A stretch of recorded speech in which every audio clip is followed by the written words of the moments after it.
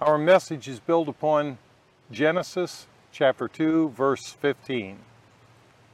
God took the man and put him in the Garden of Eden to work it and to take care of it.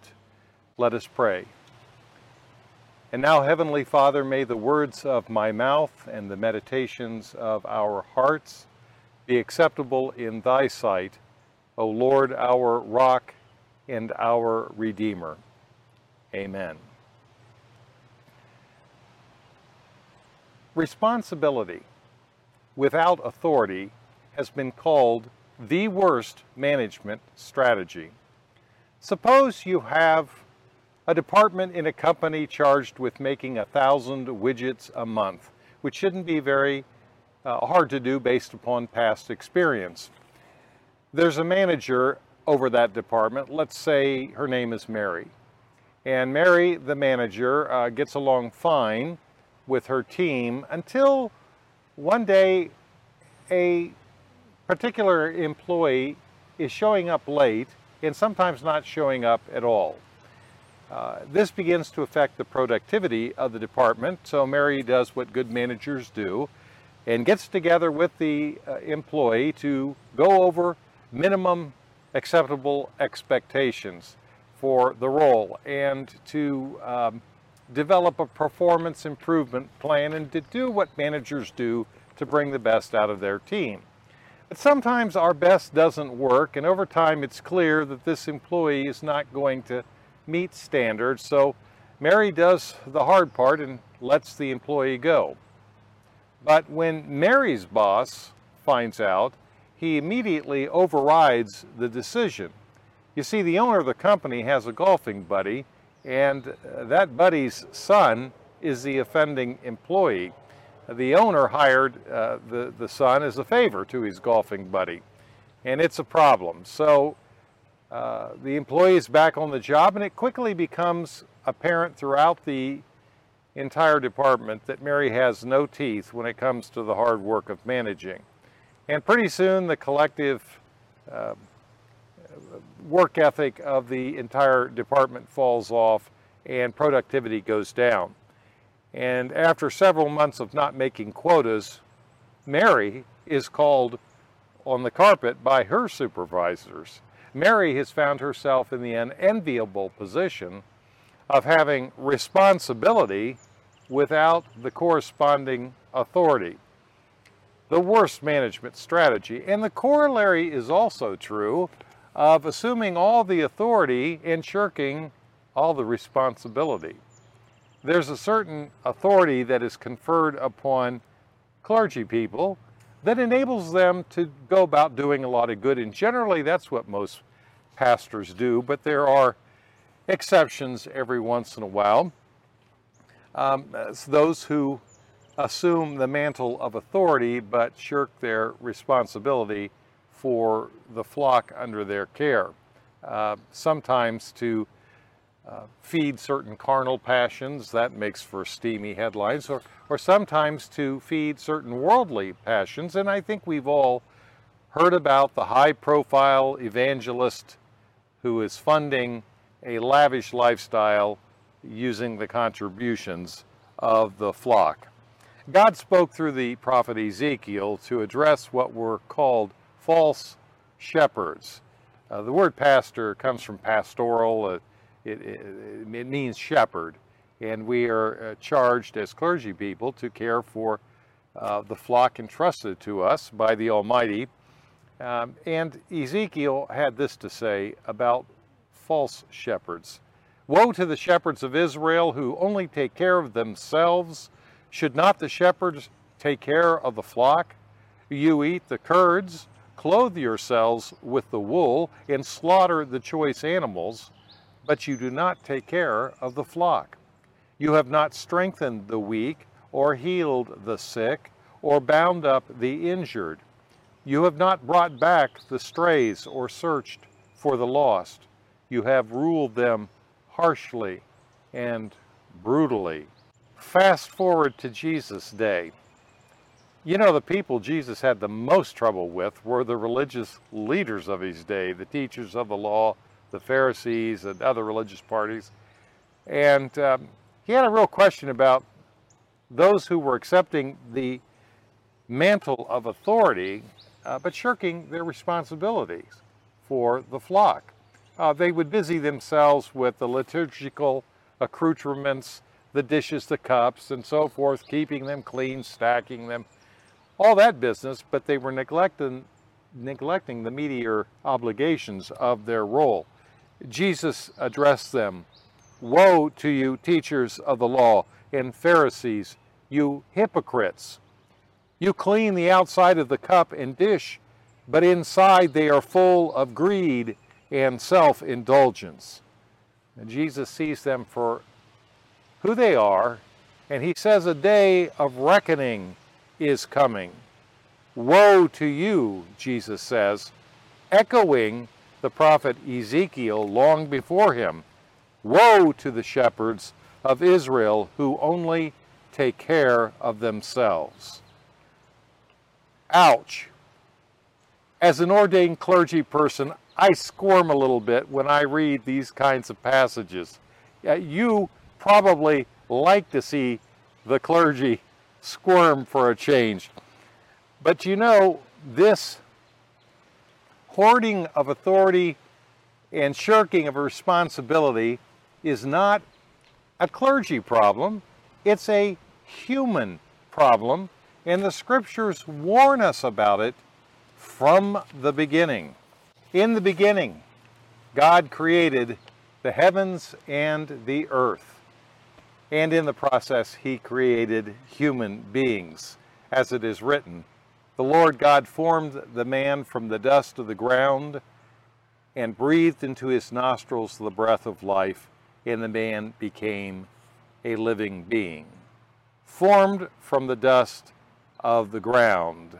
That is why the word human and humus, which means dirt, soil, share the same linguistic root, because both words are rooted in the dirt, if you'll pardon the pun. And another, that's a humbling concept when you think about it. But another word that shares the same linguistic root with human and humus is humility.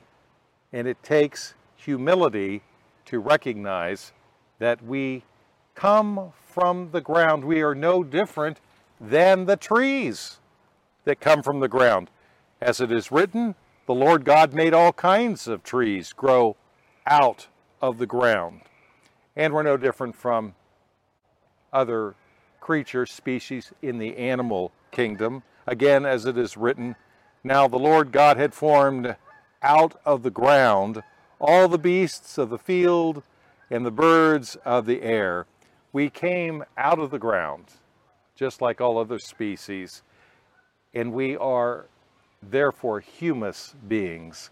We are earthlings. As the Almighty proclaimed to Adam, from dust you are, and to dust you will return. That's humbling. But it is hard to be humble when you are also created in the image of God. So God created man in his own image. In the image of God, he created him. Male and female, he created them. What does that mean? Does that mean that we all share God's pouty nose? Because if it does, I didn't get the memo. Does it mean that we share God's skin tone? That would be problematic. Indeed, God would have to be non-binary because he created male and female both in his image. What does it mean that we are created in God's image? God has no need for a human body. Our bodies are uniquely suited for a pretty narrow envelope, environmentally speaking. It gets too hot or too cold and it's uninhabitable for us. We can't breathe Martian atmosphere. Take us too high, we get altitude sickness. Our bodies are created. Our gut bacteria, all that stuff, uniquely suited for terra firma. God is not confined to terra firma God created the heavens as well as the earth and has no need for a body like this. So we could not be created in God's image in the superficial, shallow sense of outward appearances. What then could it mean that we were created in God's image? The Creator created us to create. That's what we do. No other species comes close to creating like we do. Oh, they'll create a nest or something like that, but nothing like an internet or a computer with artificial intelligence or cities or culture. We create. And in that sense, we are created in God's image. And He created us that way because He had a special task for us to attend to. The Lord God took the man and put him in the garden to work it, or that can be translated to serve it, and to take care of it. That responsibility requires a certain measure of authority, and we are given that. As it is written, God says to the first couple, "Be fruitful and increase in number, fill the earth," and in this we're not unlike the other species, for He also says, "Be fruitful and increase in number and fill the water in the seas and let the birds in the air increase." But He goes on with an additional expectation for human beings. Be fruitful and increase in number, fill the earth and subdue it. Rule over the fish of the sea and the birds of the air, and over every living creature that moves along the ground. We create, not because we're co-creators with God of the heavens and the earth, but we do have enough creative ingenuity to be useful as stewards of God's care for this little portion of creation entrusted to us. And that's the responsibility He gives us, and with that responsibility comes authority over the other species. But it's always important to understand the authority given to subdue and rule in the context of the responsibility to serve and to care for. It would be a disaster to separate authority to subdue and rule from responsibility to care for something. Humble, human beings get it, but once we fall prey to the foolishness of arrogance, and we are no longer created for the world is created for us, then that's a recipe for disaster. When Jesus' disciples fell prey to arrogance and started arguing about who would be greatest in the kingdom of heaven, Jesus said, "You know that those who are regarded as the rulers of the Gentiles lord it over them, and their high officials exercise authority over them. Not so with you. Instead, whoever wants to become great among you must be your servant, and whoever wants to be first must be slave of all. For even the Son of Man did not come to be served, but to serve, and to give His life as a ransom for many."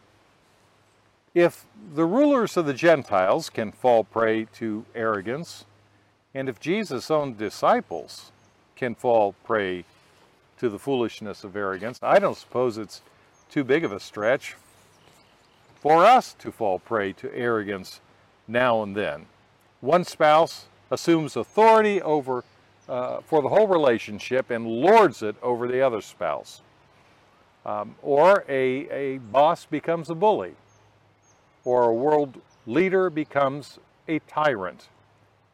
From marriages to businesses to nations, whenever one grabs all the authority and shirks all the responsibility, we have a problem.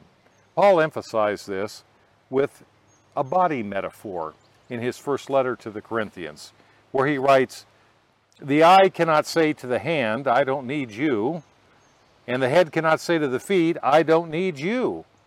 On the contrary, those parts of the body that seem to be weaker are indispensable. If one part suffers, every part suffers with it." And so it goes with our relationship with the earth. We are earthlings. We are humus beings. We come from the ground like all other species, and we have been given a responsibility to care for God's good earth. Now, we have the choice to make short-term profits by neglecting that responsibility. We may have that company that builds widgets, and maybe in the manufacturing process results in some toxic byproducts, which can be treated, but that costs money and eats into our profits. If nobody's looking, we can inject those toxic byproducts into the air everybody else breathes as if it is an open sewer. Or we can cast them into the water that people drink as if it's the same. We can make short-term gain by using non-sustainable farming practices. To really farm correctly, husbandry actually improves the ground, improves the humus. But we can bypass that and grow things by exploiting the ground. It's going to require a lot more inputs into the ground in order to bring forth a harvest. Those inputs, of course, wash off into the streams and off into big lakes like Lake Erie, which is about 20 miles that way, from which we here get our drinking water. And those nutrients that have washed off also promote harmful algal blooms, like the one that closed down Toledo's water supply, a little further west from here, a few years ago, and will eventually close down Cleveland's, where I live. But if one part suffers, every part suffers with it in a whole. If you take a fish tank and put a few drops of food coloring into the upper corner of it, you can't expect that food coloring to remain localized in that area. In very quick order, it will work its way throughout the whole system. And the same goes for single-use plastics. We create those like they're going out of style. They got to go somewhere, and a good amount of them end up in the ocean. They break down into microplastics, which are consumed by little critters that are consumed by bigger fish that are consumed by us. And thankfully nothing consumes us, but those plastics end up in us, like that food coloring in the tank. We are a fishbowl. We are a whole, and if one part suffers, every part suffers with it. We may fuel an extravagant lifestyle with fossil fuels, the burning of which ejects greenhouse gases into the atmosphere, which warm the earth. And we may get away with that for a while. Maybe we don't initially suffer like the people of Bangladesh are. The rising sea levels from a warming planet threaten their nation now, which is only an average of 3 to 9 meters above sea level. There are 20 million climate-driven migrants that are projected for Bangladesh by 2040. And India is well aware of it, sharing a border with Bangladesh, and has already built a wall to keep them from coming as migrants to the land of India. It's sort of what we have a history of doing. So the people of Bangladesh had very little to do with putting greenhouse gases into the atmosphere, but they are suffering for it. There's not much justice in that. But they aren't the only ones who are going to suffer. It's like the poor people in steerage of the Titanic. They went down first, but eventually everyone went down. And we can expect that there is going to be a price to pay if we don't get a hold of the degradation of the planet, the shirking of our responsibility for this bit of creation entrusted to their care, to our care. Refusing to exercise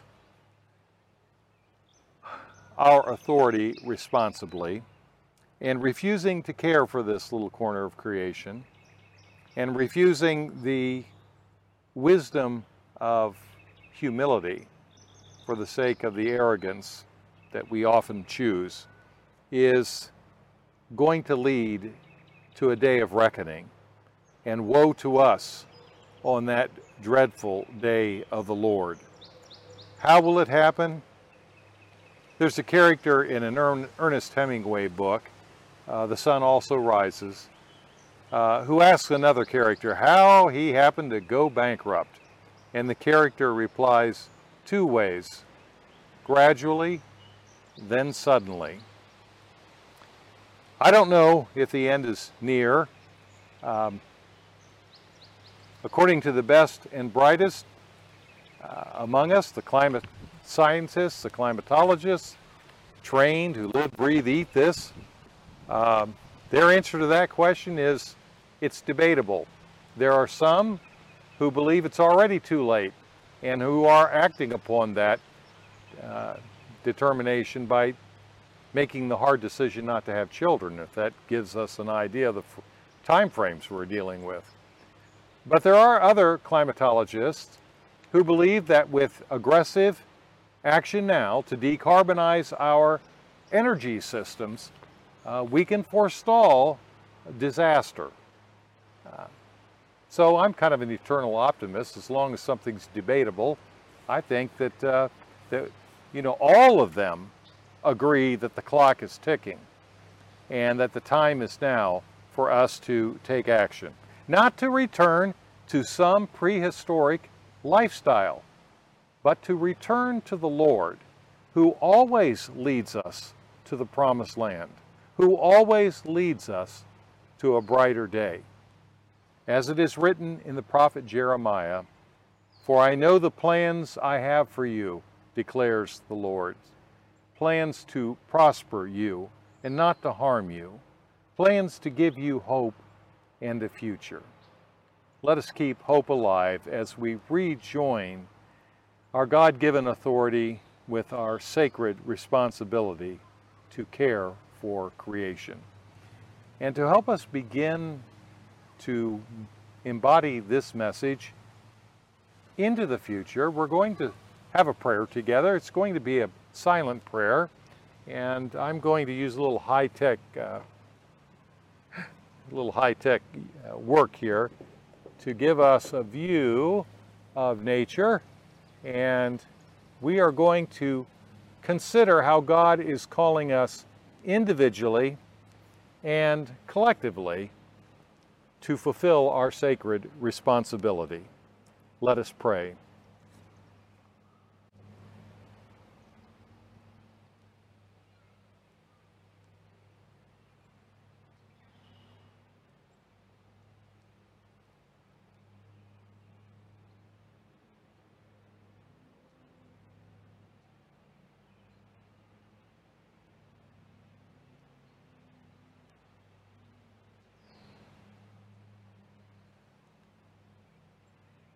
Amen.